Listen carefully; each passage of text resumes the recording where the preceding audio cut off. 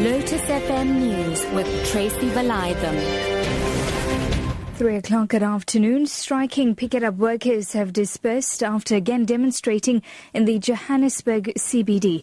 The protests have left the city in a mess with rubbish strewn all across the streets. The strike continues despite a court interdict obtained by the employer last week. Sasha Naidu reports. Hundreds of protesting picket-up workers are dispersing in separate groups after protesting for several hours in the Johannesburg CBD.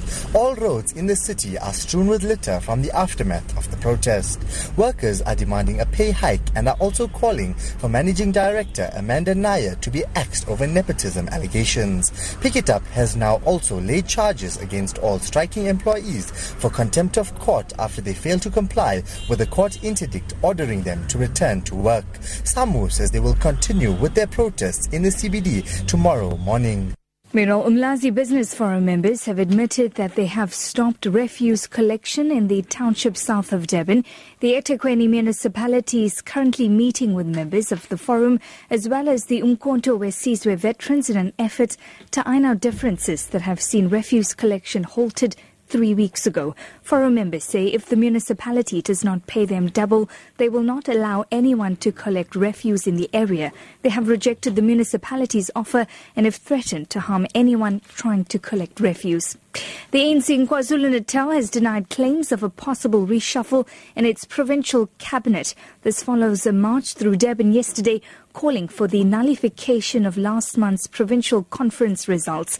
ANC KZN spokesperson Mdumi Seni Ntuli says the Provincial Executive Committee has not announced any cabinet reshuffle. It seems to happen that their demands are now evolving. They are now making a demand that says they don't want the current leadership of the ANC in the province to make any changes in the cabinet. They do not want the leadership to replace the premier. All lots of allegations that the leadership is involved in some planning to remove some of the MECs in the province as well as the premier. We are not aware of that. The PC of the ANC has never made a decision that we are going to remove anybody. Police have diffused tensions during a DA protest at the ANC's Western Cape office in the Cape Town CBD. DA leaders organised a protest against what they said was the ANC's cosy relations with gangsters. Chris Mabuya reports. DA supporters have come in great numbers to demonstrate against what they say is the cozy ANC relations with known gangsters in the province. DA leaders Bonginkosi Madikizela, Patricia Delil and Helen Zille addressed supporters under a heavy police presence. Madikizela says supporters must make sure that the ANC doesn't rule this province again. Lebanese officials say an affiliate of Al-Qaeda has freed 16 Lebanese security guards held captive for almost 16 months as part of a swap deal. The handover took place outside the northeastern border town of Asal. Earlier, the Al-Nusra Front handed over the body of one of 4 security personnel killed in captivity. The release is part of a deal brokered by Qatar that saw Lebanese authorities free a number of prisoners. The BBC's Jim Maher reports. Months of complex negotiations and mediation finally came to fruition in bleak wintry conditions in the hills of eastern Lebanon near the border with Syria. First, the remains of a Lebanese army soldier killed by the Nusra Front were handed over to the Red Cross. Then a heavily veiled Sajjad Dulaimi, the former wife of the IS leader Abu Bakr al-Baghdadi, and her children were handed over to black-masked Nusra fighters. Finally, the 16 soldiers and policemen held by Nusra were released and driven off by the Red Cross to be reunited with their families.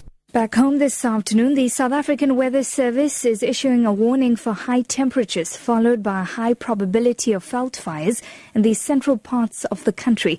The Eastern Cape is experiencing scorching conditions today, with the hottest area being the northwestern interior of Cradock, where temperatures are expected to peak at 42 degrees Celsius. Port Elizabeth Weather Service spokesperson Garth Sampson.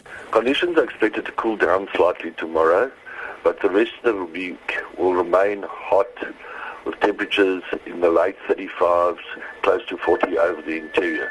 Coastal areas will be a bit cooler, but we can expect hot, humid conditions along the coast, which can give an increase in the high humidities, which can lead to high discomfort indexes. Your top story at 3 o'clock. Striking picket-up workers have dispersed after again demonstrating in the Johannesburg CBD. I'll be back with more news details at 4.